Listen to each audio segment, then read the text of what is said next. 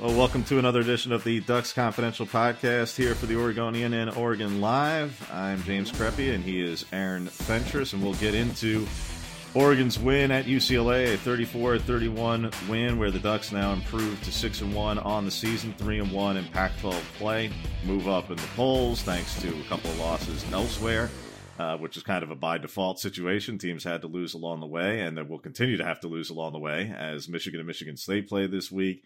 Some other Big Ten East games that'll come up where the team's going to have to cannibalize a little bit.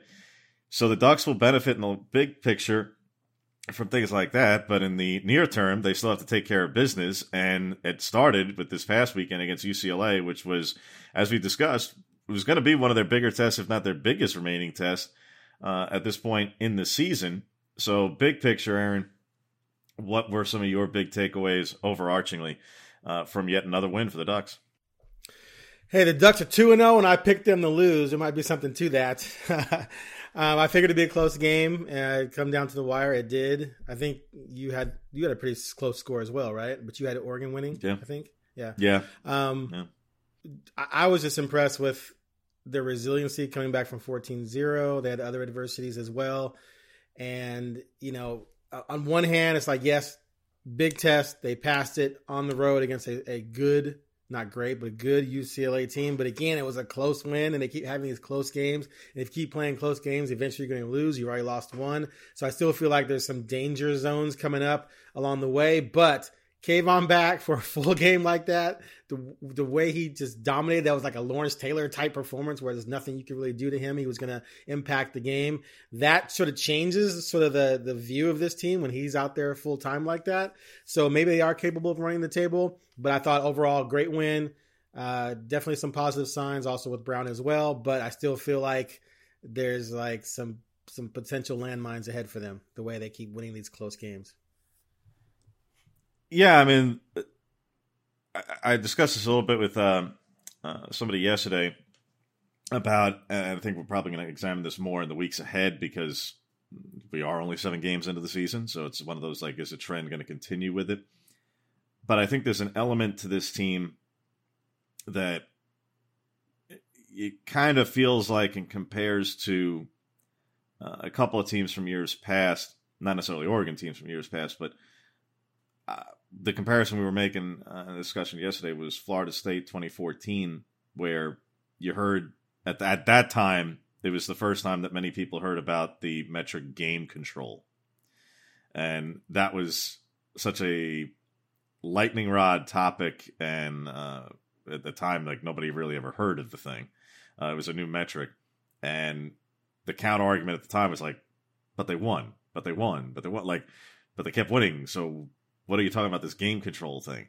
But it became the topic because that was the first year of the playoff, and where do you rank this team? And they're undefeated, but they're not dominating. And yeah, they're coming off a national championship, but they're not dominating.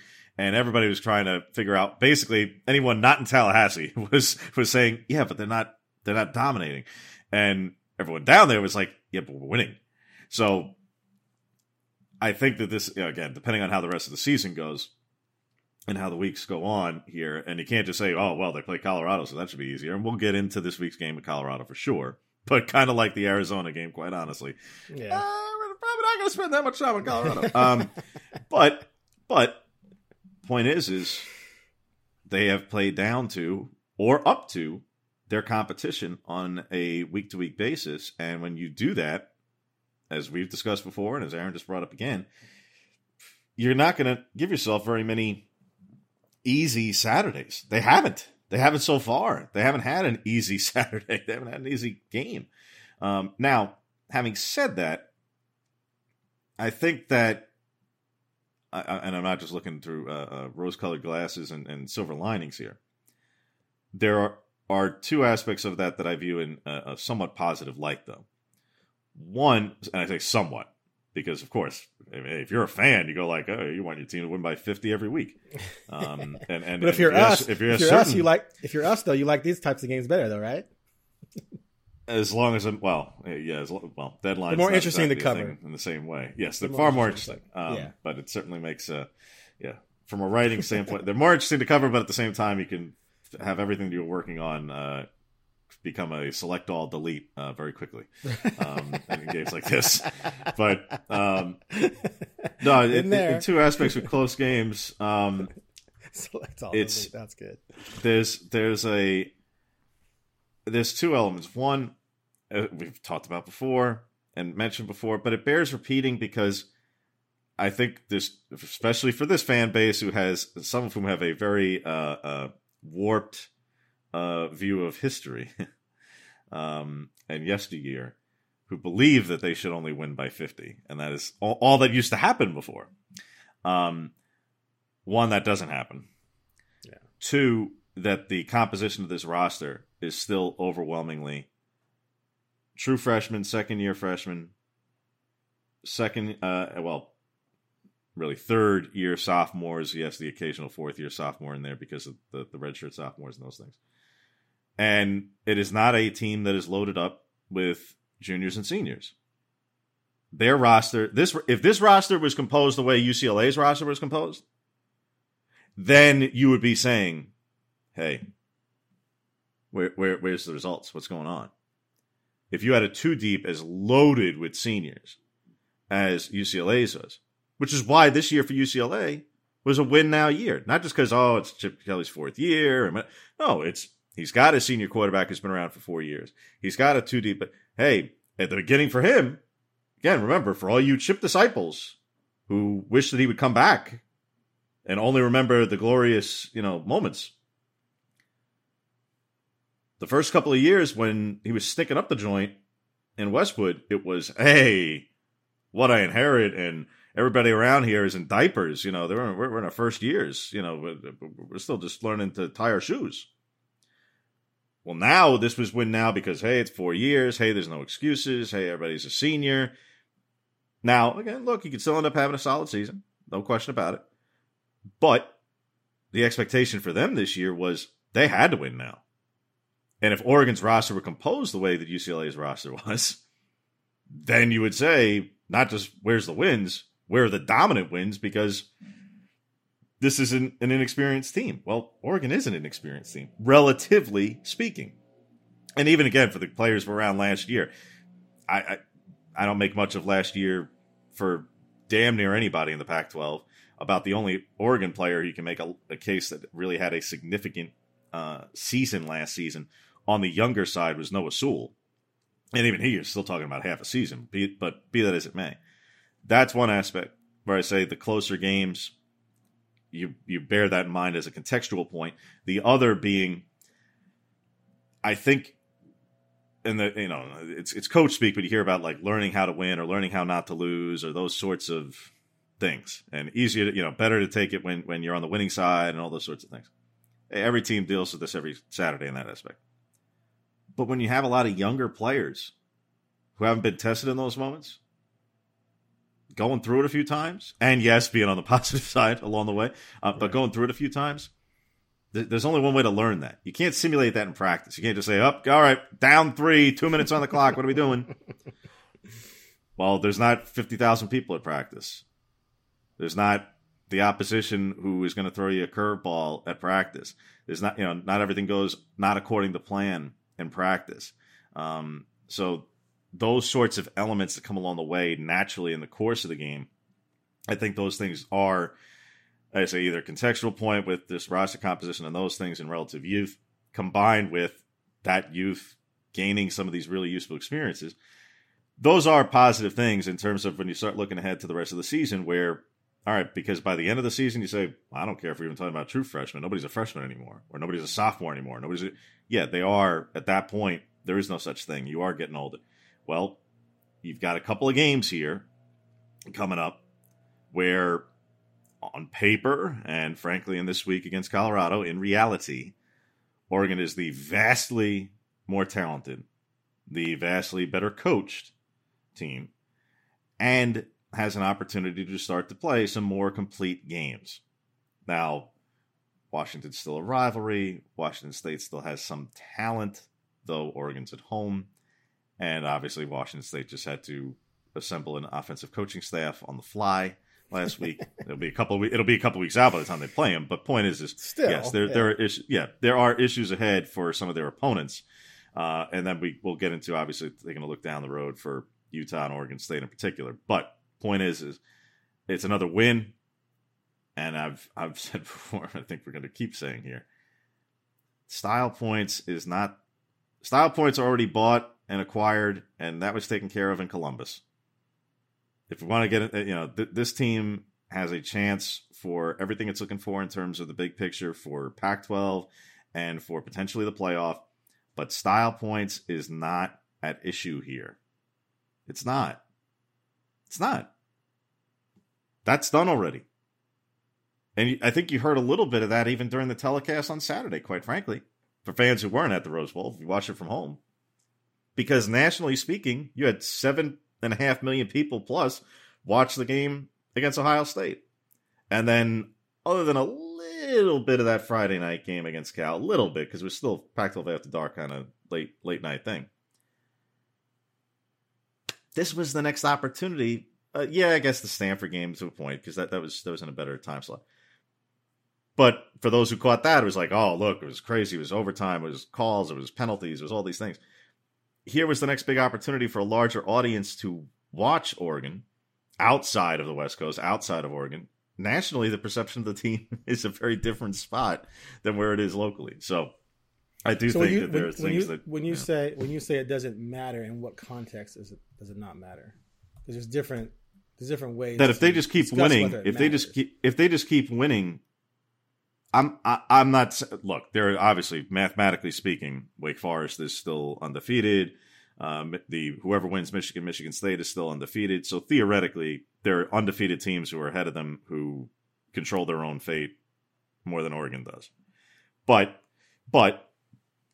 if you operate from the presumption that Ohio State's going to end up beating whoever wins between Michigan and Michigan State, if not both of them, that Oklahoma is going to trip up because they darn near did against Kansas, if we want to get into game control, that Cincinnati may trip up, or even if they go undefeated, that what does it necessarily matter because they're out of the group of five and they may not make it anyway. I'm just taking the 30,000 foot. I happen to think that if Cincinnati goes undefeated this season, that they are going to get through, but be that as it may, that there's going to be an opening in the top four, and therefore that they'll get into the playoff as long as they just keep winning their games.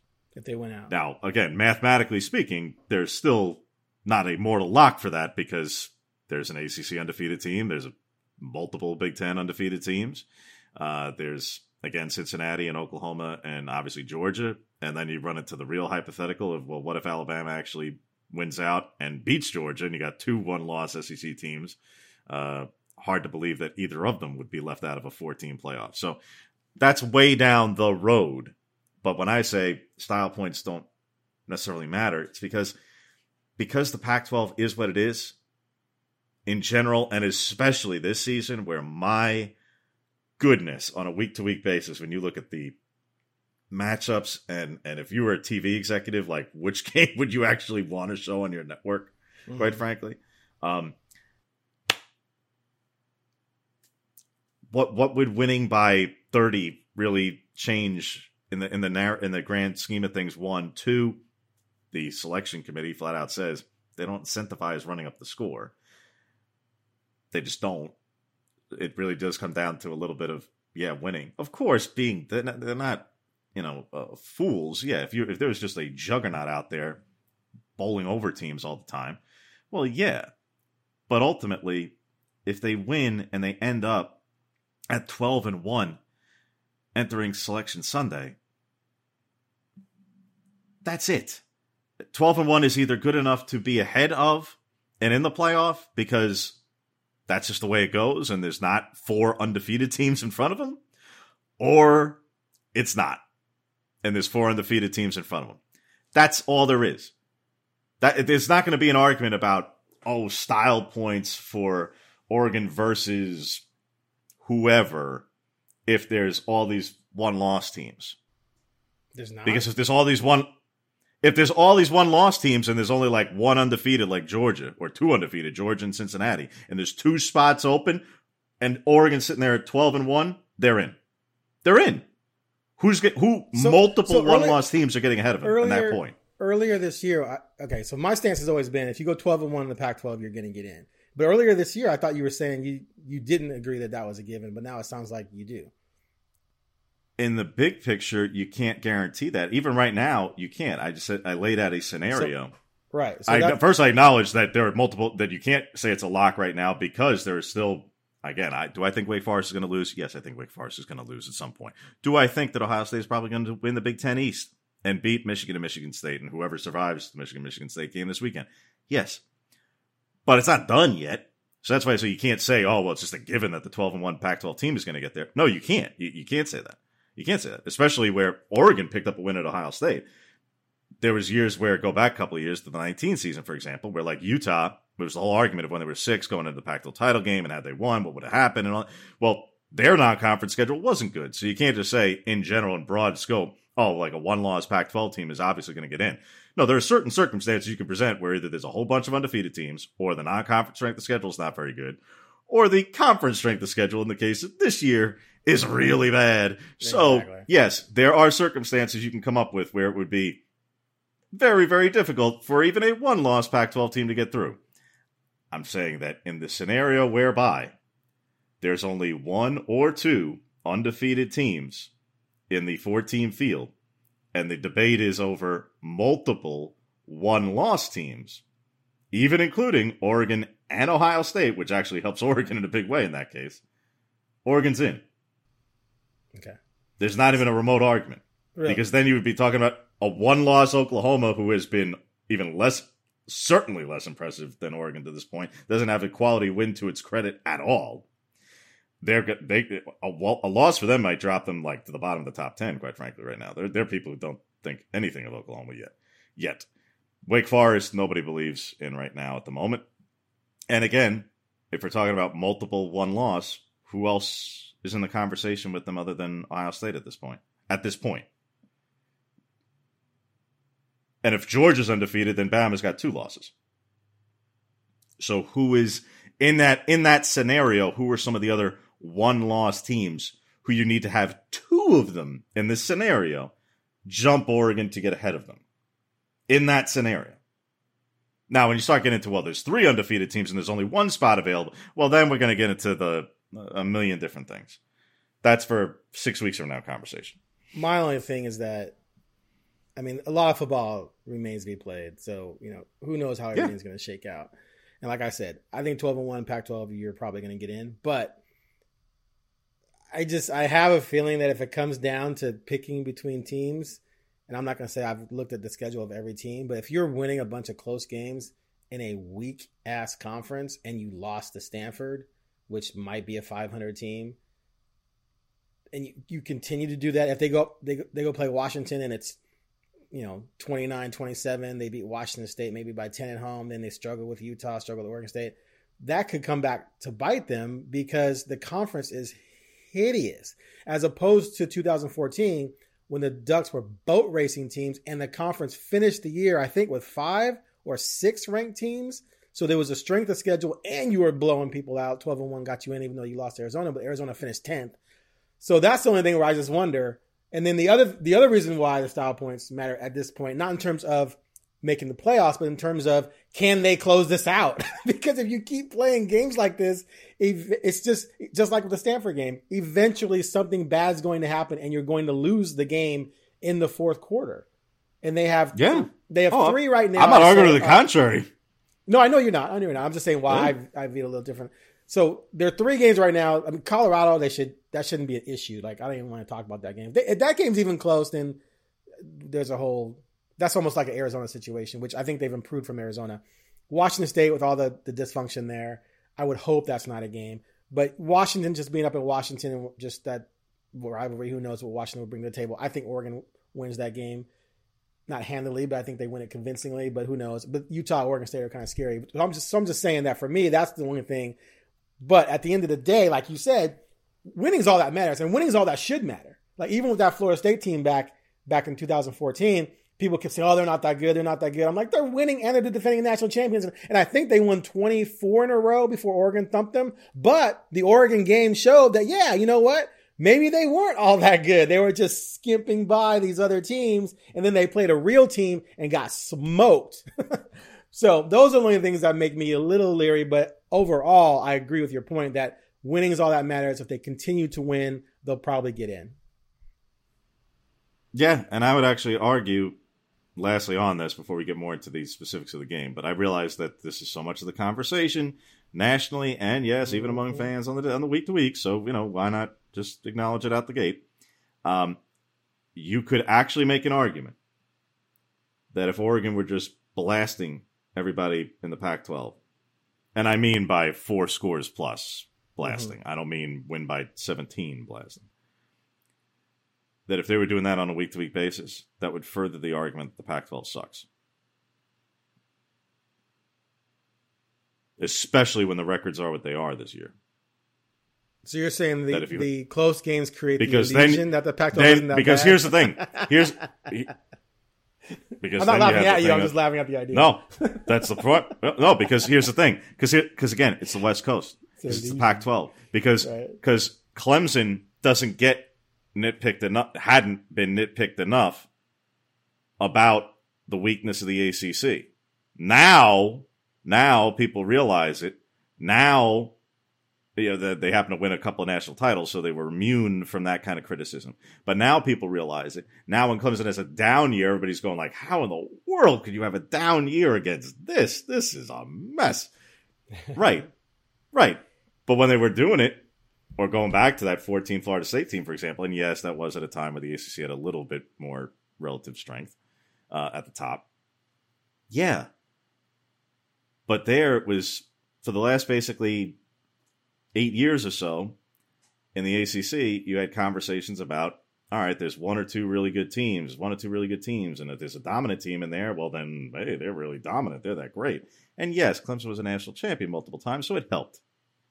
And then they would play really good teams and they'd be good. But if Oregon were just blasting everybody in the Pac-12, which is not a good league, which has some very bad teams, and has records that are downright miserable outside of Oregon and Oregon State right now. Yeah, I think the perception would be like, well, yeah, there's this team out there that's winning, but... And nationally speaking, that's what you'd be hearing, like, oh, well, they're winning, but someone has to, so, I don't know what it really matters. Again, this is now just about winning the games. Dominance or style points. They're not going to gain the national perception, or even the perception of the playoff committee is not going to change all that much if they start winning by 17 every week. But let me ask you this though: the selection committee sits down, they're looking at the 1-loss teams. Are they going to pick Oregon over Ohio State because Oregon beat Ohio State, or are people going to say, look at the scores? Ohio State was thumping people. Does Ohio State have a better overall resume because playing in a better conference, blowing out other teams, versus Oregon? You start looking at those scores going, I don't know. The $1 million question that we'll certainly revisit. I'm not even going to have the first installment of that this week. And that's one that, like, I think when we get closer to that, when it gets later to November, let's put it this way, when we get into conference championship week, how about that? When we get through the actual, the true regular season, we get to conference title week. If that is still on the table, if Ohio State is taking care of business and they're entering the Big Ten title game and they're a 1-loss team and Oregon's taking care of business and at that point even beating Oregon State and they're entering the Pac-12 title game as 1-loss team, I have a feeling that our friends at Cleveland.com and us will be doing a very large scale one of these to have exactly that discussion and debate because that's why you have right now the conversation about the polls and why in the polls is Ohio State ahead of Oregon when they won, not just they won heads up. Because head-to-head doesn't matter in the polls. It matters little. To some people. Little. To some people. I mean, some people. You've voted before. Are you voting now? I have actually never voted in the AP poll for football, which is actually kind of hard to believe, to be totally honest. Yeah, it is.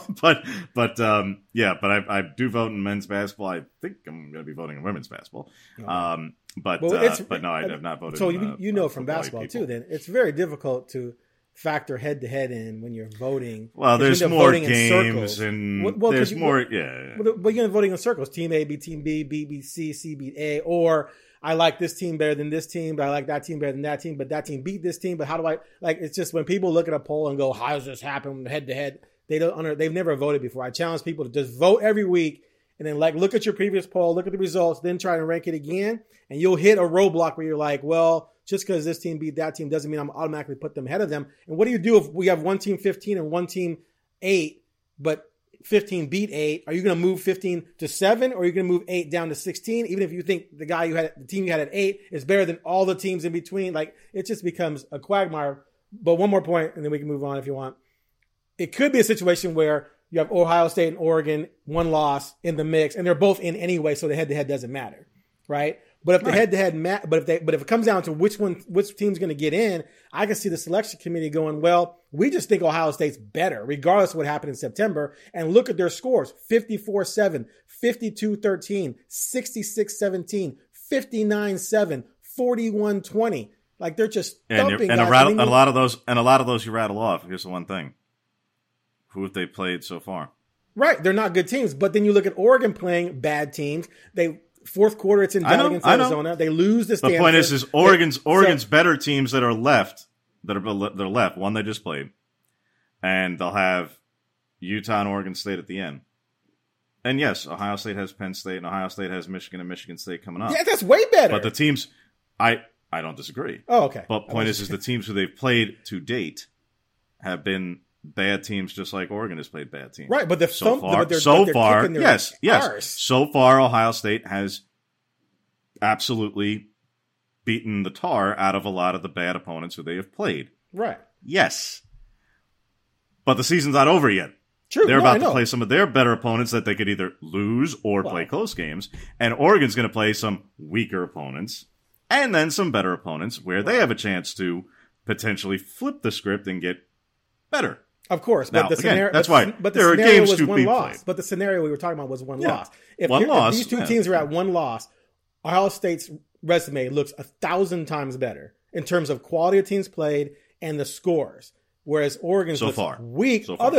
I said if they both are 12-1, that means Ohio State beat Penn State, beat Michigan, beat Michigan State, and then won their conference title game. There's nothing Oregon can do to match that resume. So at the end of the season, Ohio State's resume will look way better than Oregon's, other than the fact that Oregon beat Ohio State in September.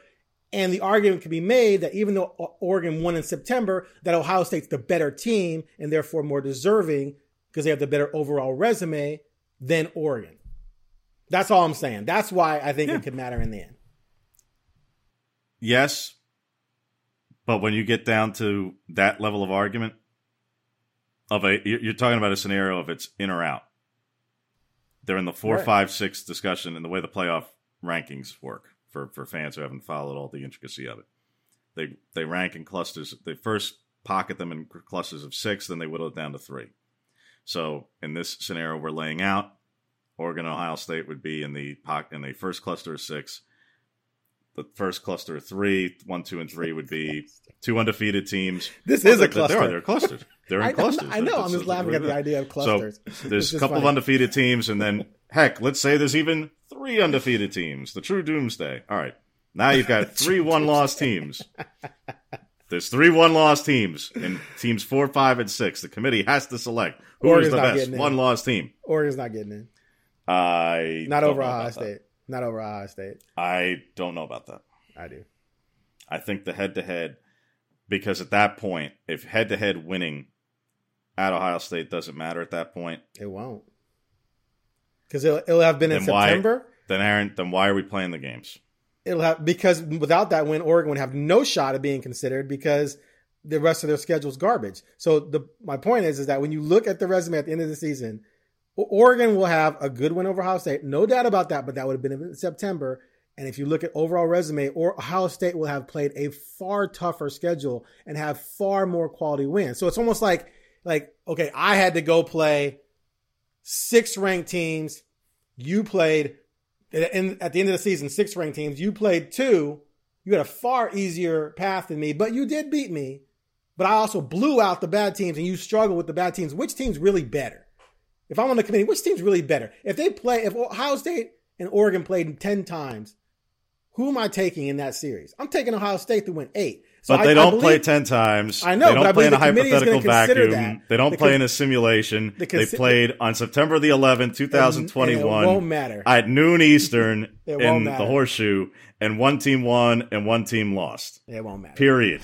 Okay, we'll see. Well, we might see, or we might not. But we can mark it down here. Let's wrap this segment so we can refer to it. Andrew Thien, our podcast. I was going to say we can mark it down on October 26th for when the Selection Sunday shows up. If we have this scenario, Aaron is telling you Ducks fans, plan for the Rose Bowl. That's what he's telling. Exactly. To the game specifically. Right, speaking of the Rose Bowl, to the game specifically. Well, okay, we know. Again, we're not. There was a game. Let's not bury the lead of what fans are talking about from this perspective.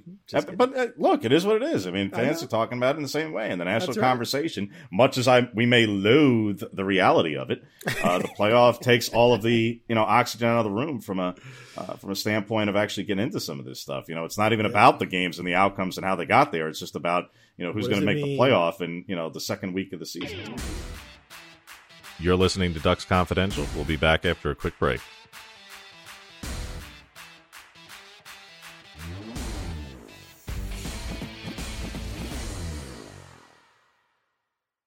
To the game itself at the Rose Bowl.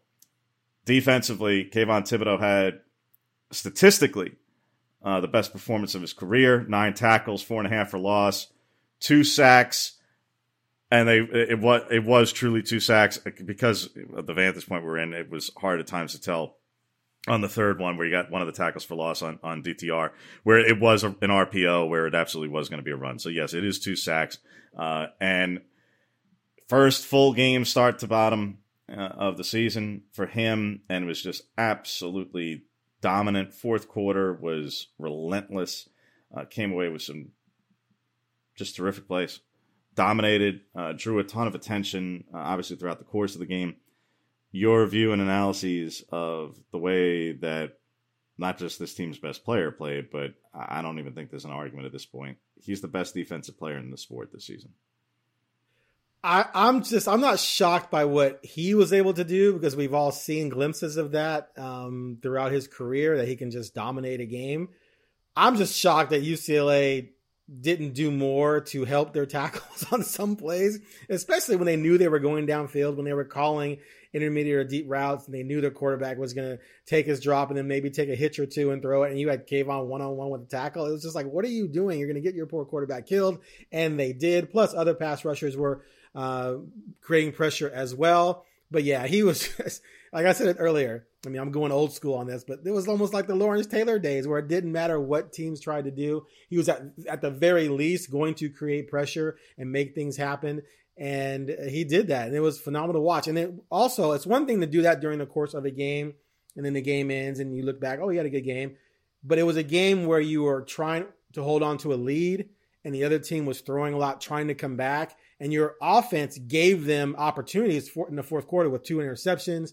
Obviously, they converted on one of them. The second one they did not. But the point is that Kayvon was on the field most of the fourth quarter, pinning his ears back and trying to get to the quarterback, and clearly was gassed, but kept finding the reserves to do it again and again and again. He said after the game, what did he say? I feel like my blood sugar is low. I'm so tired. And that was already, 45 minutes after the game, maybe 30 minutes after the game.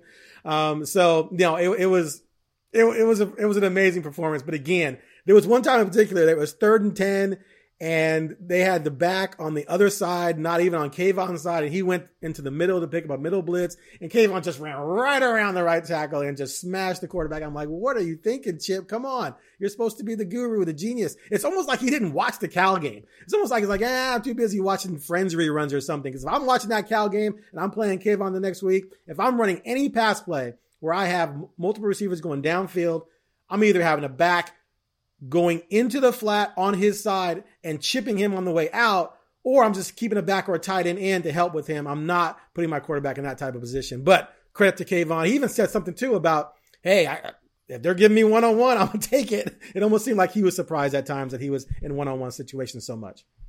Yeah, I mean, he's talked about that before, and that's where that particular part came up. There's a question literally to the point of like, are you surprised you even get as many one-on-ones as you get right now? And, Right. And that's where he was talking about that. So, yeah, I mean, he talked in the preseason back at Pac-12 Media Day about, if I was an opposing coordinator, I'd double me all game because, why wouldn't you? That's serious. And that's, but he's right. He's not wrong. But point is, yeah, on that play in particular that you're referencing, I tweeted out the video of it. I did not. I don't make a point of calling out, but one, it showed two things: complete and utter malpractice by the UCLA coaching staff. Again, including the offensive genius. But because that right tackle went down earlier in the game. Now, hey, all right, good to hear he wasn't seriously hurt and he got back in. But given that he had tweaked something earlier in the game, and it wasn't serious, but he tweaked something, and then you're putting him back out there having tweaked something up against the best defensive player in the sport and leaving him on an island, that's why I say it's malpractice. Yeah. Secondly, the running back, as you mentioned, lines up to the left of DTR, and I understand that his initial read on the situation is probably to look in the A gaps, and Noah was blitzing. However, when you know that Kayvon Thibodeaux is on the other side, and initially on the snap, I don't know if it was Charbonnet or Brown, it doesn't matter.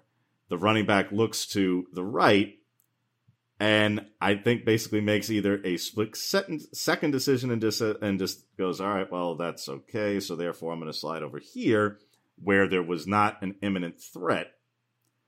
Or it was a just straight business decision of, okay, so I'm going to look over here now. I don't know. But bottom line, well, if he's on the left side, though, it's really hard to go all the way over to the right side. You want to scheme it.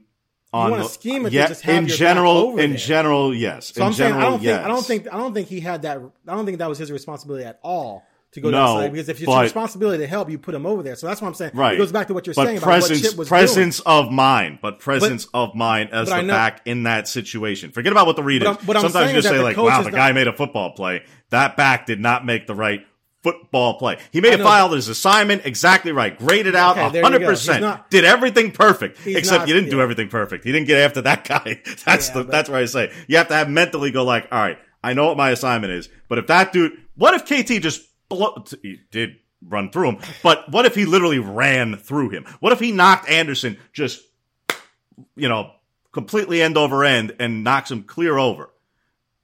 The right assignment for the back, to your point, is to look on the left or in the middle. So you should just not even look that way. You should have blinders on and just go, I didn't see it. Like, he initially looks, right or wrong, at the right side of the line, to the point where he very well could have, if he wanted, to chip or help on that side. Now, I'm not telling you he would have been anything more than a speed bump on the way. But bottom line, I'm just they put their quarterback in a position to get hit on that play, and he did. I understand, but when you teach your backs their protection rules, the last thing you ever want is for them to make a decision outside of those rules. Because if they're making those types of decisions, it's inevitable that they're going to make the wrong decisions and screw up other things as well. That's why I'm saying. Absolutely. If he does that, if he goes and thinks too much about KT, and then Noah comes down and you go, "What are you doing?" Right, exactly. Yes, 100%. What's funny is that on the next possession, they did have the back on a 3rd and long, or they at least went downfield. They did have the back help, and the quarterback completed a play downfield for I think 15 yards, and then they went away from it again. I was just baffled by it, because I'm just devoting. I'm saying protect against Kayvon first. Everything else we don't care about. And here's the other thing too. If they blitz, if they bring backers, then a slot or a tight end should be running a hot route anyway, and then you just throw it into the vacant space. And now they're leaving you holes. You're running into those holes. You're throwing it, and so now Kayvon's irrelevant because he's not going to get to your quarterback in time before he can throw that quick pass, which is basically who did to Oregon?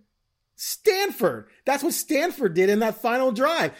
Oregon was bringing pressure. Even when Kayvon was out there, they were snap the ball, 1 step, slant, 1 step, post, 1 step, slant. That's all they did down the field. And Chip was even trying to do that. I just don't think Chip watched game film on Oregon and Kayvon this year. I really don't, because I just am amazed that he allowed that to happen. They did neutralize him early, and a couple of times they did manage to neutralize him on some of those screens and those sorts of things, like you mentioned. Well, that's nothing. Where were the screens in the second half, in the fourth quarter? They did try to do a couple of those things. for one. Two, for all the multi-tight ends and unbalanced and all the gimmicks that they try to pull, none of it was really successful. None of it at all. And a lot of that was out of desperation. And well, they did a lot of it early to help them gain the lead that they got, but no, all their gimmicks, all their unbalanced, all their tackle eligible, and all that nonsense that they throw out there, and eye candy and alignment, trickeration, all that stuff, didn't mean a lick, and it didn't mean a lick not just to the outcome or to creating some of those plays or explosive plays. Certainly, it didn't mean a lick because Oregon had a obscene 14 tackles for loss. And yes, KT had 4.5 of them and freed up a lot of the other defensive linemen for the tackles for loss that they had. 14 tackles for loss. This is against a team in UCLA who has one of the better offensive lines in the league, one of the more experienced lines in the league, one of the better offensive line coaches in the league, and one of the best rushing attacks in the league, thanks to that offensive line, and hadn't allowed a lot of pressure on DTR. I thought it was 11. 14 in the box score, but I think there might have been one where there was on one of the either the fumble or change of play, but ultimately it's 14. Anyway, they had a lot. In the box score, but the whole bunch doesn't matter, right? And 4 sacks, where again KT had 2 of them, so they created a ridiculous amount of pressure throughout the course of the game, starting with him, but it was more than him, and all the stuff that Chip tried to throw at them really wasn't all that effective. And it came across in a volume of ways. And I think that for as dominant as he was and as dominant as the defense was at times, to me the most impressive part was their ability to contain the run. We could talk about all the disruption and the sacks and all those things, but I think it had to start with being able to stop the run and limiting that rushing attack to less than 2.5 yards per carry. And when you have a dual threat quarterback who made some plays along the way, and credit to Dorian Thompson-Robinson for the toughness that he showed throughout the course of the game, and he was terrific, absolutely terrific. Made some plays, kept them in the game, obviously kept them in the game late, but without him, there's no chance. I mean, the game is completely, it's a whole other kind of game. I mean, and I'm not knocking Ethan Garbers because he's a young quarterback and played a lot, but if Ethan Garbers is the starter the whole time, I mean, that game is a rout. Mm-hmm. I mean, it just is, because stylistically the way they would have played. DTR did things that were unbelievable to keep them in that game. Made some terrific plays, the various different scrambles and runs that he had to either convert on 4th down, convert on 3rd and longs, and he kept plays alive with his legs. He did a lot of things to avoided pressure on occasion, rarely, but on occasion. But it all started with slowing down the run. And Charbonnet and Brown, yes, Brown had a couple of 1-yard touchdown runs, but Charbonnet and Brown to combine for 80 yards on 28 carries. I mean, it's hard to even say that the coaching staff could have drawn up a better scenario for Oregon's defense. So that was, to me, the most impressive thing collectively for the Oregon defense. After Thibodeaux's individual performance, I thought the collective stopping the run and bottling up of the run game it may have been the difference, quite honestly, because without that, UCLA is sustaining a couple more drives. Without that, their 91 plays is, my goodness, who knows what it could have looked like if they would have been actually gaining yards on the ground. I thought that was by far and away not just their best performance of the season statistically, but when you again consider that this was the best rushing attack that they had played so far this season, and when you get into looking ahead against teams like, all right, again, forget about the fact that Colorado's not any good, but they do have 2 good running backs, though their production has not been there. And that Washington State has 2 good running backs, though it's not exactly the way they're built to be around them. I thought it would be more, but it hasn't been. But when you get later in the season, and Oregon State and what they do, this was the first truly big-time positive performance against a legitimate rushing attack for this defense, where you go, all right, we talked about how the multi-tight end sets was a problem for them, that they had no answer for it. This was the first week, and they had their edge guys back, which was a big part of why. Right. That they were able to create a lot of that pressure and bottle up the run. I think those were enormous, and gives, if you're a Ducks fan, that should give you a legitimate shot of optimism when it comes to down the road. There were times in that fourth quarter, too, when it was clear that they were struggling to protect. And even though they needed to throw, they called run plays because I thought at times they were scared to throw the ball. So they're calling run plays, maybe hoping to catch Oregon, since Oregon might be thinking pass, and it just didn't matter. Like they just couldn't get any real good chunks of yards. They might pick up 2, 3, or 4 here or there, but Oregon was just dialed in all over it. So I agree with you 100% there that literally set the tone for everything else and put UCLA in a lot of bad situations, and then of course allowed Kayvon to run amok, and everyone else too. Dorless had a good game, Swinson too. It was an impressive performance. Still, they gave up points, they gave up yards, but it could have been a lot worse. Yeah, but the yards, again, 352 on 91 plays. Yeah, that's less than 4 yards a play. That's not bad. That's terrific. I mean, that's a unbelievable volume. So, last thing to me on the defense is just simply when you talk about looking ahead too. We talked about having the edge guys back, and what would it mean? I just hit on it, but get past Thibodeaux alone, as incredible as he was, having him and Swinson and Adrian Jackson Jr. had a terrific game. Played his most snaps since 2018. Remember, he missed 19 and 20 basically entire seasons due to injuries. He was, as a true freshman in 18, a flashy playmaker at times as he came on as a true freshman. He went from, all right, we're just trying to get him in here as a designated pass rusher, pin your ears back, 3rd and long, go and do that 5, 6, 7 times a game, to playing a high volume of snaps, particularly once Funa went down, and made real plays, real impacts. I'm not saying everything was perfect. Again, him and Verone missed DTR on the 4th and 2, where both of them are kicking themselves about the play. Fine. It's going to happen. And I happen to credit DTR more than knock the defenders on the play. I know that they lost leverage and contain, but ultimately, again, DTR did spectacular, an incredible athlete, a good player, made a play, yeah. Like so be it. But Jackson played a terrific game, and having the 3 of them together, in particular in dime and on 3rd and long, along with Dorless in the front and Noah as the lone linebacker. Forget about in the Pac-12. You're going to be hard-pressed outside of Georgia to find a better front 5 in 3rd and long than that combination. You just are. Outside of the Georgia defense, which is obviously pretty unbelievable, you are going to have a very, very hard time coming up with a better combination of talent in that scenario than what Oregon has there. Forget about the Pac-12. There is nobody in the Pac-12 who comes close in that. 0. There's no one who's close. Not even remotely so. That, in terms of the rest of the season and anything that may happen postseason, that's what gives this team legitimate chances to make and win a conference title again, to make the playoff, to be a national title contender. Yes, those are the things. When we talk about what do they do well, what could they be dominant in?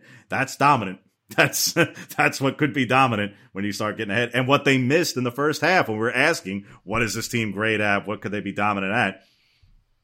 That's what they didn't have. And you saw statistically what it looks like when they're together. Now, again, we got to see what it looks like week after week after week, and when other opponents might better prepare for that possibility. But that was a real, like I say, shot in the arm for the defense, and a big, again, source of optimism if you're a Ducks fan, certainly going forward for the defense. Offensively, Anthony Brown has one of his better statistical games, if not his best statistical game, until the late interceptions, and we'll get into those, I'm sure. What did you and then obviously the rushing touchdown at the start of the fourth quarter that proved to be and held to be the game winner again. So 3rd game-winning run for him on the season. So broad picture again, because we don't want to drill into the interceptions to the umpteenth degree. We will get into them. But he threw 39 times. We're not going to make it about 2 throws. Your assessment of Oregon's quarterback this week? He played really well, man. And the most impressive part, it's impressive because we hadn't seen much of it, was being able to throw the ball to the intermediate routes. I don't think he didn't complete many. How many passes? There were no passes completed where they were in the air 40 yards, right? Or 40? No, not 30 40. or 40. 30 or 40. The pass to Devin down the left sideline was 30. On the one where they had the free play on the offsides, the decline. That was a 32-yard pass, and that was in the air for 30 yards. Yeah, okay, so that was the only one. Yeah, okay, because Devin didn't run; he caught it and fell. So, right. Yeah, it was and if you get into the drop back, it really probably was in the air for 40 yards. Right, but he was hitting intermediate routes, especially in the third quarter. When they came out in the third quarter and they started just marching down the field, and they were expanding the passing game, that jumped out because you hadn't seen much of that over the course of the season to that point. So I thought he played really well. Now he didn't throw, touchdown passes because, Dye had 4 rushing, et cetera, but he set those up. Like his right. I was just saying, a couple of them, it was kind of like, yeah, he didn't, but Hudson gets down to the 1. Like, right. Exactly. It's almost like one of those situations where, he doesn't have touchdown passes in the box score, but he led drives and then Dye finished them off. That's why I thought it was funny when people were, raving about Dye's 4 touchdowns. It's like, okay, yeah, he had 4 touchdowns set up by the passing game. But anyway, the bottom line, it doesn't matter how you score. And then the legs, man, to make big plays in the running game. We all know he struggled with some reads. I've seen you go off about it numerous of times where he misses the obvious pitch to Verdell for a touchdown. But he made some nice reads in terms of keeping it for himself and taking off. Of course, the touchdown run, et cetera. Like, it was just a more complete football game by him by far. Maybe it's a sign of growth and improvement by him and the receivers. And Mario said after the game, someone asked him about the two picks or inconsistencies. He said, hey, we got to run the right routes. We have to do certain things better. He said the play call on the pass to the end zone to Devin, which just blew my mind. They called that. He said they wanted to have that back. They were kind of going for the knockout blow or whatever. But Brown even said, I think himself, he should have ran on that one, not thrown it. Yes, but that doesn't. I think he meant that he should have ran on the other pick one, on the first one. Okay, I didn't know because on that play he only had one receiver to that side, and he couldn't. And he could have run to the left. There was no one out there. There's one to Devin. I think yes, he could have run on the play, right? And in theory, should have run on the play. The reason, because the thing was, after the game they said, on one I should have run, on the other one there was a miscommunication with the receiver, and it wasn't a quarterback issue. That's what Mario said, and then Brown said, one I should have run, the other will clean up on film. Right, he's talking receiver, and that's code for bad. Yeah, exactly, bad route. So, and then when you go back and watch it, 1.5/2 steps into the route on the second interception, Johnny Johnson's arms are out. Like, what are we doing? Oh, okay. And that's where I say, I think that was the one where there was confusion with the receivers as a whole, that something was awry. We're not going to debate about the result. The result was wrong and everything. It was more about process than merely the play itself. Everything about the play was messed up. Don't get us wrong. The process was the first thing. Why are you even putting the ball in the air? And that's what Mario owned up to yesterday. Was saying because they were moving on that drive. Like they were moving down the field. Except for the play, but right before that, which I think was a 1-yard run, so which made right. Well, yeah, I mean that's going to happen. But the drive was rolling. Like there was no reason to go away from running or short passes. The biggest thing was there was no reason to go away from it when UCLA has one timeout left. There's 3:07 on the clock. Exactly. Run, tackle for loss. Who cares? I don't care if you take a knee. All right. Timeout again. All right, well, now there's approximately 3:05, 3:03, 3 minutes left, and they have no timeouts. Run again. All right, well, now there's 2:20, and even if you punt, you've left them with no timeouts and a 2-minute drive versus 1 timeout and 3 minutes. Big difference. Big difference. So here, that's where you get into the... So here's that drive. Brown rushes for 28, dive for 5, short pass for 4. short rush for 2, pass for 4, Brown for 7 for the first down, rush for 1, and then pick. Like, it made no sense. You were matriculating down the field, as Hank Stram said back in Super Bowl, was that 4 or whatever? But anyway, it was shocking. But they all owned it. Like, the coaches didn't make excuses about it. They're like, yeah, we screwed that one up. So such is life. I say it starts there on the final pick. Now again, you can get into but he shouldn't have thrown it anyway. You're right, he shouldn't have thrown it. He shouldn't have, but he shouldn't have been asked to throw it in the first place. So everything about it was a calamity on the final interception, and they owned it. It was a mess. Everything about it was a mess. It was a bad decision. It was bad strategy. It was bad execution. It was probably bad routes and/or confusion. It was generally not good. So everybody owned it. You move on. You just say like, all right. Like, oh well, it could cost them, and they've shown that. Yeah, well, again, shake your fist in the air all you want and say how it's going to be the Achilles heel that holds them back, and it has them before and everything. Yes, you're right. You're right. But they won the game. I mean, they won the game. Like, I mean, you want to give it back? I mean, it's just like they won the game. The game is over. So again, yes, the interceptions happened, but as a whole, to me, I mean, third quarter, that was. He literally can't do better than what he did in the third quarter. I mean, 10 completions for over 100 yards is just it was otherworldly from the third quarter that he did. I mean, literally he could not play the third quarter better than what he did statistically. It was incredible, and it allowed them to completely take ownership and momentum in the game, and then the touchdown to start the fourth. That run of dominance there from the third into the beginning of the fourth swung the game entirely, and ultimately proves to be the difference again in the end, where he has 3 rushing touchdowns in fourth quarters that have proven to be game winners. That, you may not like everything about him. You may not like his decision making earlier in the season. You may think that there are better quarterbacks to be had in the country or even on this team. Though I'll tell you one thing, and this isn't, I would say this about any freshman quarterback. Any freshman quarterback. There is no freshman quarterback especially on this roster right now, but really, I'm not sure even Caleb Williams, for those who are jumping out on him, I don't think a freshman quarterback would win that game.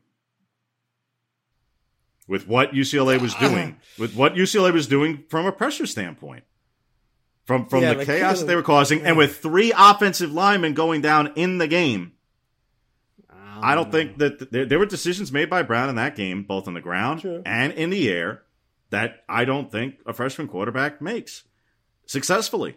And I don't think a freshman quarterback reels off 10 straight completions against UCLA's defense in the third quarter with what their defense is doing. Yeah, but Williams might have had them up 4 touchdowns in the second half, so it might not have mattered. But who knows? But definitely, bottom line, Ty Thompson loses that game. And again, to me, that's why I make it more generic. I don't think it's about any one individual. Just the aspect of, I think an experienced quarterback showed and came up with some plays. And that's what you have to just kind of bank on right now. If you're a Ducks fan, again, you could be convinced about the relative quality of this quarterback compared to others. And again, I'm not professing that he's a first round pick or something. He is not. He is not. But what he does give you is dual threat ability, and he made a lot of good decisions over the course of the game. Yeah, the interceptions, no question, no argument. But otherwise, he on the whole, on the body of work over the entirety of the game, he made a lot of really good decisions. He did. And he makes those are things that a veteran quarterback did, and he did in that game. There have been games where he's not made all pristine decisions. He made a lot of good decisions in the game. He did, but I'm just saying I'm not going to buy the Williams aspect. You put Williams in this offense with those receivers and his ability to make plays with his legs, which is better than Brown's, and I don't even think it's a contest in the fourth quarter, so you're not needing a veteran to lead you down the road. But that said, Brown did his job. He's the quarterback. Like, people just have to just get over it. He's the quarterback. If they put Ty Thompson in, if Ty Thompson had started this entire season, they wouldn't be 6-1. Let's just say that outright. What would they be? 3-4 maybe? That's not inconceivable. As much as I'm hearing about how unready and unprepared he is to run this offense, yes, they could be 3-4 right now. They lose to Ohio State, definitely. They probably lose to, they lost to Stanford anyway. They lose to UCLA. So that's at least 3 losses. So maybe 4-3, maybe 4-3. So everyone needs to rally around Brown the rest of the season. Ty Thompson's not going to replace him. Brown's getting better. Accept it and just let the Ty Thompson stuff just die. There'll be a conversation and an argument and a debate about quarterbacks in the offseason. You worry about it. It'll be a good one too. We worry about it then. Right now, there's no argument to be had. This wagon has been hitched. This is done. This is, as far as this season is concerned, there's no conversation to be had. None. Zero. This team is what it is right now. The way it's composed, and particularly at the quarterback position. At running back, Travis has his 4 touchdowns, getting an FBS record out of that. The yards weren't there in part because on those 4 touchdowns for 11 yards, he ran 100% of the yards he could run, but there was 11 yards to be had. So, okay. Right. But yes, he obviously had a few others that were, not as prolific from that standpoint, but also had some receptions that were quite good. And again, the offensive line was as banged up as it was, yet didn't allow a ton of pressure on Brown, and really not a lot of tackles for loss in the run game either. And that Travis had a migraine pregame to where that was a question as to like, oh, is this gonna what? I did like Mario's line after the game when he goes, and I was waiting for the punchline. Exactly. Can you imagine if Travis isn't in the game? Oh, Can you, quite literally, imagine a scenario where if Travis Dye is not able to play on Saturday. I think Jalen Red played running back in high school. He put him back there. Yeah, but some of the pass pro that Dye had in that game against Bo Calvert, that would have been pretty ugly for some of the other players they could have thrown back there. So no, what Dye did again, yes, the touchdowns. It was short yardage touchdowns, but it was touchdowns. But again, he played. Again, to me, he played a great game, albeit a not as productive game.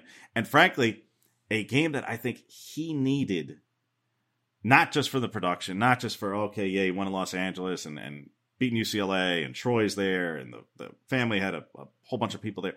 All those things, yes, on the human level, all those things are true. On the football level, I think he needed a game where he had less than 20 touches. Because we've talked about the workload that he's having to shoulder here. And yes, 4 of the touches that he did have were for less yards, which I think he needed a game where he didn't have 22 and 24 touches in a game. Now, he still had 18, which is still ahead of where his average was before CJ got hurt. But I think he needed a game where the workload was not as onerous, because otherwise, when you start getting into like the wear and tear that he's going to get over the second half of the season, it's enormous. So I think as a whole, yes, he played well, obviously super productive, scored up a whole bunch of touchdowns. But in the big picture, I think the other important part was 18 touches and 4 of them maxed out at 11 yards. I think that preserves him better in the long run, which is, again, positive for that standpoint. In the receiving game, Devin Williams and Micah Pittman both catching 5 passes. Williams, again, the big one down the left sideline. Pittman, a nearly 30-yard pass, 29-yard catch over the middle on what was a really nice throw by Brown over the linebacker and fitting it in perfectly in space. 2 receivers who we've talked about how this receiving core is really reliant on Johnny Johnson III and Jalen Redd in particular, and that basically nobody else in the receiving core outside of the 2 super seniors had really separated themselves. Starting to see now the last couple of weeks that Devin Williams is starting to put together some performances. Micah with the most receptions of his career in this game. Again, don't get ahead of your skis. We're already this far into the season, and we've seen this from Devin before, and then he got nicked up late last season, and then he fell off again. So I get like, hey, we've seen it before. We've either seen it before, or it's only one game in Pittman's case, so let's not get rushing ahead of ourselves. Right. But they did have 5 catches apiece, and they were targeted more. And these are things that this offense needs. It needs much more contribution from more than Johnson and Redd at the receiver position. It got it. It needs it going forward badly. Devin just, to me, he's the most Well, I can't say I've seen enough of all the other youngsters, but based on what I've seen, he's, to me, the most talented and gifted receiver on the roster. When he makes a play, it jumps out. Like, it's like, especially with how mediocre the passing game's been, he catches the ball and the way he accelerates at his size, the plays he can make downfield with his size and leaping ability, athleticism. He was the number 2 rated athlete in the country coming out when he went to SC and then transferred to Oregon. Like, it just jumps out like, holy crap, get that guy the ball. And when you have him out there, if he's out wide, his vertical threat ability, plus even if he's covered, like there was a back shoulder pass, there's been a couple of back shoulder passes this year down the sideline that where Brown has just thrown it to him and Devin makes the play. He can go up and get it. Like he can change their entire offense because you can throw those 50-50 balls, which you've talked about, the lack of 50-50 balls for this team this season. He's more like a 75-25 ball guy because of his athleticism. So yeah, they can get him more involved if he's healthy, and or I've heard numerous times that he's had some maturity issues and things like that, which have held him back as well. But if he is going to be the Devin Williams we've seen the last couple of weeks, that changes everything. It's going to help Michael Pittman. It's almost like you can have all these other receivers, Pittman, Red, Johnson, all the smaller guys, just play around Devin, clearing things out for them and just being a guy that teams are going to have to account for. It just changes everything to me. And I hope for Oregon's sake that it's Devin Williams' time now, because if it is, and Brown clearly likes throwing the ball to him, it opens up the passing game immensely. I agree. 100%. I think for Devin Williams, frankly, I think for both of them. I'm not even going to make it into it again. I think for a lot of this receiving core, but these are not 2 freshmen. Pittman is a 3rd-year sophomore. So, and because of the amount of games that he has missed, the first 2 seasons between injuries and contact tracing and everything else that came up, and Williams having to sit out the year when he transferred and all those things. So from a game experience standpoint, neither of them have a ample amount of game experience compared to players who are like aged elsewhere in the country who've just played more games. They haven't. But between them, and I'm going to say about the freshman receivers, because they're so young in general that I think it's just not just a game experience standpoint. I think this just they haven't been a lot in college football just yet. I think that for those 2 in particular, them and players like them across the country, I think that their own worst enemy is between their own ears. Their physical abilities, I don't think there's an argument to be had here that, as you mentioned, I think Devin Williams and I think Micah Pittman are the 2 most physically gifted and talented receivers. I haven't seen the freshmen to that point yet. They may grow and develop and exceed these 2 in time. But on the roster right now, Williams and Pittman are the 2 most physically gifted and talented receivers, have the best pro potential in the receiving corps today. I'm not talking about Franklin and Thornton and Brevard in the long run. I don't know. But there's blocking. But there's the way you approach the game on a play-to-play basis and practice on a day-to-day basis and those things. And when you hear things in the coaching staff talking about Devin going back even 2 weeks ago about, well, how did he put himself in position against Cal? Who did it? He did it. What does that mean? Well, he needed it to light a fire up under him. And you heard that last year. Well, some of that is a little bit of youth. Some of that's a little immaturity. Some of that's a little bit of mental approach. That goes for, by the way, lots of other players in that position. Offensively, defensively, that's college football. But you've seen it with him in particular over the course of his career already. And that's why I say you've seen it before last year. Okay, well, now hope that faire doesn't go out anytime soon. And I think that the tape has shown it. So I don't think this is in any way speaking out of school here or being overly critical. I think Micah Pittman has shown over the last season plus that at times his blocking leaves much to be desired at times. At times. Not every time. He's made plenty of solid and strong blocks too, but at times that has been problematic. Last year and earlier this year. That's crazy to me too, because he's a very physical guy. Like, I'm sure you watched video of him playing safety. As such, yes. You ever see video of him playing safety in high school? Like he loved to hit and make contact, and so I'm surprised by that. But go ahead. But on Saturday, I think you saw the best top to bottom, across the board, blocking game from the Oregon receiving corps as a whole. As a whole. Mm-hmm. Not going to get into individuals. Look, Johnny had great blocks early in the season. Red had great blocks early in the season. Devin had one here or there. Hudson had some good blocks early in the season. I'm not going to get into individual play, who won, who lost, etc. I think collectively that might have been the best outside blocking game by Oregon's receivers on the season. When you do those things, those open, because look at how much they went to screens.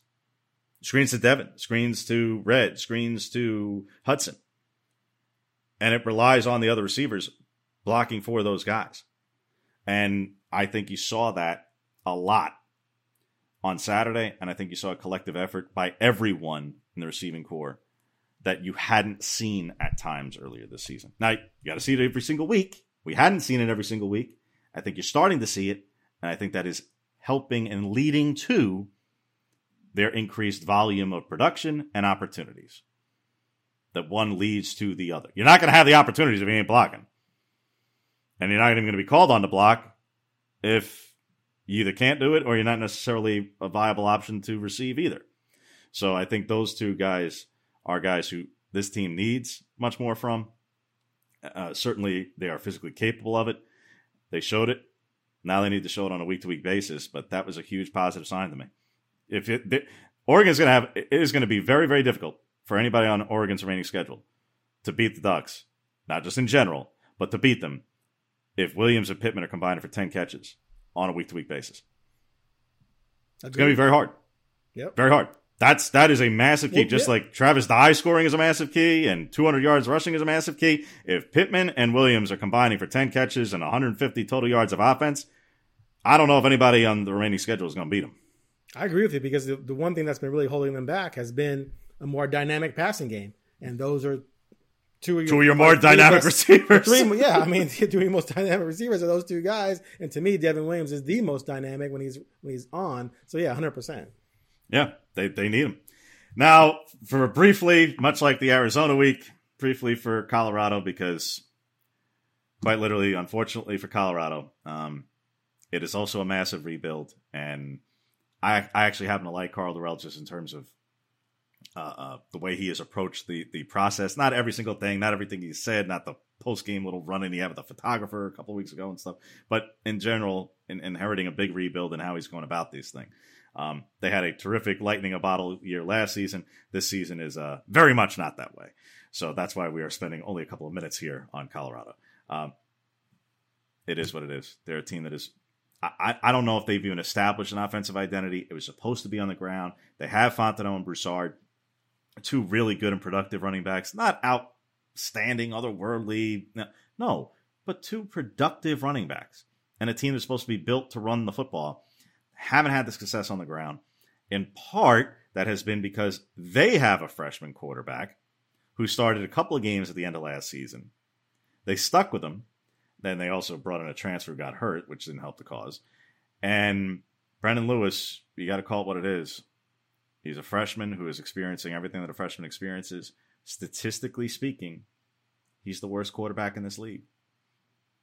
He is the least accurate. He's the least efficient. He's the least productive. Now, the one thing, having said all that Colorado does not do, even with this freshman quarterback. Turn over the ball? Turn over the ball. 3 games where they do not have a turnover committed. 3. That's impressive. So this is a team that doesn't beat themselves by turnovers. Right. They beat themselves in other ways, but they don't beat themselves by turnovers. So you can't rely on, they're going to err on the side of conservative, whether that be with the run game or with really short routes. Having said that, they also have Brendan Rice at receiver, Jerry Rice's son, who has some incredible top-end speed, is their dynamic kick returner as well. So they do have an explosive receiver who doesn't necessarily have the stats to prove that point, but I promise you, he has some really elite top-end speed. If you go back and watch some of the highlights from last season in particular, watch the Colorado-Utah game from last year and some of the plays he made in that game. Forget about what the outcomes are in wins and losses. Brendan Rice is a problem. So Oregon is legitimately going to have to cover him. They have the corners to do it, but they are going to have to cover him. Again, they do have some solid running backs. It's just that the success has not been there. Having said that, I think we both agree, this should not just be an Oregon win. Even compared to the Arizona game, schematically and strategically what Arizona did, I don't think Colorado can even attempt to replicate, and certainly even if they did, I don't think they could find the same scale of success. I got nothing else to add to that, man. Yeah, that's why I was saying we're keeping this one brief on Colorado, because what are we going to say? We're gonna tell you, well, it's a 26-point line. Yeah, come on, it's a 4-score, betting line. They can't. This is the game. This is the game though. They better blow them out. Like if they win, if this game is within 17, I'm cracking on Oregon. 17. They should, dude, blow someone out. These guys can't score, and you have Kayvon and everyone back. Most everyone back. Hold them to 10. If it's 24, and there's a late touchdown against like the third team defense, then I won't count that. All right. Well, that's why I say. That's why I say. I mean, I will offer some concessions in certain areas with the fluke things and stuff like that. Yeah, I am. That's why I say. But it shouldn't be 24. It should be 34, and then that happens. That's what I'm saying. blow these fools out. I think that this is. Sorry, I take that back. Blow these kids out. I think that this is a opportunity in a midday Fox game. Hang a number. For Oregon to showcase a whole lot of individual players. And then the last thing we'll say on this for this week as a whole. With the most completely undetermined, wide open, who knows, Heisman race many of us have seen in a long, long, long time. I don't say it. I don't think there's a chance. Not a snowball's chance. Not a snowball's chance. But I do think that this is an opportunity for Kayvon whereby on a national scale in a game where he can make a statement, you talk about dominance and just downright game-wrecking games. He did it on national television last week in a big way. He did it against Cal on national television late in a big way. He has another opportunity against a massively overmatched opponent to showcase. The Cal game was seen by no one east of the Rockies, but go ahead. No. It was late. It was late, but yes, it was on ESPN. But point is, just another national television opportunity whereby he can showcase and put himself back in some award conversations that he may have been prematurely removed from because of the games that he missed. But if he continues to play like he did last week, holy smokes, man. I mean, you're going to talk about a guy where if he keeps it up over the second half of the season, you could talk about a guy who's got over 20 tackles for loss on the season. Hard to disqualify that guy from a whole lot from a award standpoint. So that's why I say it's an opportunity for Brown, Dye, the receiving core, the offensive line, Thibodeaux, the whole front seven for that matter, just about everybody to showcase themselves. Because I can't bill it any other which way. Colorado, look, their running backs could get some yards. They could. Or they could just run into a brick wall. This offense, I agree with there. Look, they can't score. They've struggled mightily. They have very little going for them. Other than, I will say this, I would be remiss if we left them out.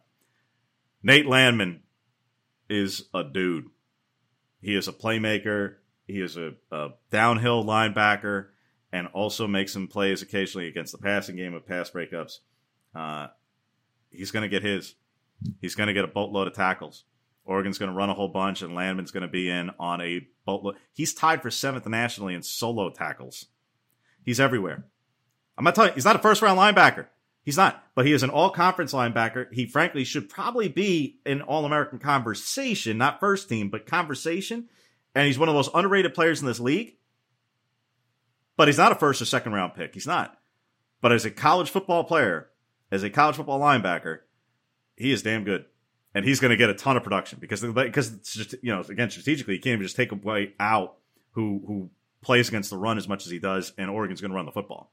So he's going to be everywhere. So you're going to hear Nate Landman's name a lot. And fortunately for Ducks and Ducks fans, this is the last time you're going to hear from him, probably, because I can't imagine that he'll actually come back around for another go after this. I think this is it for him. So you will see him. But otherwise, no, this is not going to be the most serious test for sure.